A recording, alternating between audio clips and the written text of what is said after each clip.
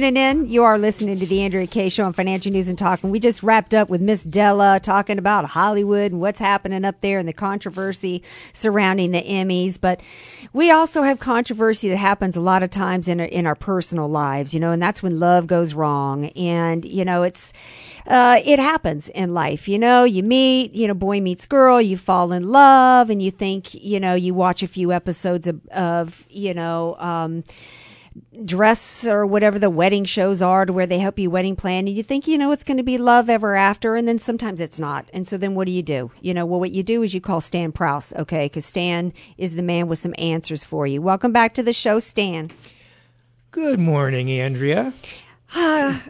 We've talked about a lot of different scenarios since you've been coming on the show. And for those of you who haven't really heard the segments with Stan, one of the reasons why I searched to find a good guy who handles, family law and divorce is because for the first time in many years in my life, I had a family member that actually just had to deal with divorce. And I hadn't had any personal experience. My family hadn't. And I learned how important it is to have a good person on your side. And so that's why I went and found Stan. And we've talked about a lot of different aspects. One of the things we haven't talked about is when you're in one city and your spouse is in another and you're trying to deal with it from different locations, correct? Yes. In this particular case, we're talking about a city in another state. Okay. So different states have different laws, do they not? They do. But it all boils down basically to the same thing in broad terms. What I want to talk about today is what you do if the child and one parent is in New Hampshire and the other parent may be in San Diego, for example. And that probably happens a lot with military families. I mean, it can happen with any kind of family, but particularly military. So what do? Well, everybody's very mobile these days, so it happens a lot. Right. If you are alone without your child and you've been, say, in San Diego for 6 months, and the child is with your husband in New Hampshire, say, and has been there for more than 6 months, you will have to go to New Hampshire in order to adjudicate any relief regarding the child. You want to change custody, you want to modify visitation. New Hampshire has jurisdiction over the child. Okay, this switches. Okay, so wherever the child is, or is it just specific to New Hampshire? 6 months.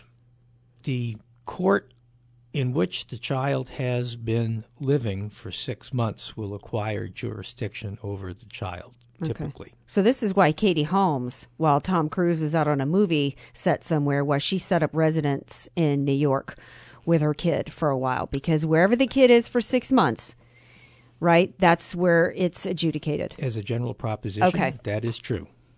Yep.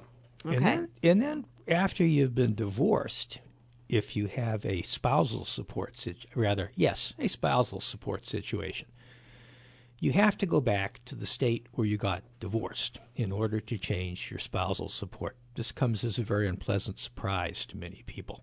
Okay. You mean we've lived here for 10 years and I have to go back to Idaho to get my spousal support changed?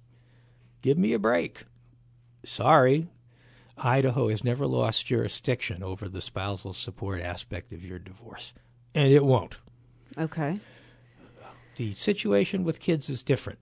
As we just discussed, there are mechanisms to change child custody and child support adjudications from other states not because it just follows as the night does the day, but because there is legislation that's passed in all the states to enable that to happen.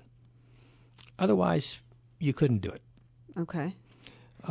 Military families, they're a unique proposition because most military people are domiciled in other states than the states where they're stationed. We have that to a great extent here in San Diego because we have Camp Pendleton, we have a lot of Marines, we have a lot of Navy. Right. And most of these people have never changed their domicile in the sense that they're still carrying Alabama driver licenses. Okay, around. so let's say they still had their Alabama driver's license. They're still considered a resident of Alabama. They're here stationed at Camp Pendleton. Wife is now in Arizona with the kid, and they're filing for divorce. Well, who's filing? The wife in She Arizona is. with the kid is probably Yes. the one who's filing. He has two choices. He can default and let everything happen in Arizona, or he can agree to participate in the Arizona proceeding. He agrees to participate by filing an answer to the petition. That's called the general appearance, and he's submitted to the jurisdiction of the Arizona court. If both of these people are still here, and maybe she votes in Alabama as well as he votes in Alabama, their domicile is still Alabama. The only reason that they can get a valid divorce in California is because if both of them participate in the divorce here in California, neither of them will be allowed in another state to question whether California had jurisdiction over both of them. Okay. It gets to be a very tricky subject. Some people that have been divorced, some military people who have been divorced and done it both here, but they've done it by default, a true default where the other person hasn't even appeared.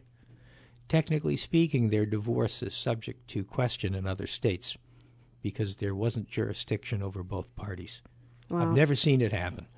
So, bottom line it for me. You've got somebody who, is it really in the best interest of somebody to try to make sure your spouse doesn't move to another town with your kid? Yeah. Okay. I mean, that's the bottom line, isn't it? It's the bottom line. Is there anything you can do to stop it? File an injunction? What can you do to stop it? Well, what you can do if you want the child to stay with you is to file an immediate motion to prevent the child from leaving the state. And if you don't have the majority of custody, you file a motion to change custody to you. If the other parent has complete custody of the child and the other parent moves, then you would still file a motion, you'd do the same thing, but you'd have a much more difficult time because the court would be reluctant to completely alter the custodial relationship. Now, are there ever times where you're strategic to where you say, you know what, your spouse is thinking about moving to another state, and you know what, go ahead and let her do that because those states' community property laws are more favorable to you? It's conceivable. California has probably the most complicated spousal support statute of any state in the United States. California is not a good place for the non-working wife to get divorced from the guy who's working and makes lots of money. Mm-hmm. If she can somehow arrange it by moving so that he's going to have to come to her to get divorced in her state, which is a state more favorable to the low earner spouse, or it's going to be better. She should probably do it here because if she's here, California is more favorable to the low earner than other states. Right. I guess I got that backwards probably. I mean, he might want to move. If he can he might want to move. Yeah, if he can establish a domicile in a state that is much more friendly to the high earner than California is, he might be a lot better off. Right. It's so complicated.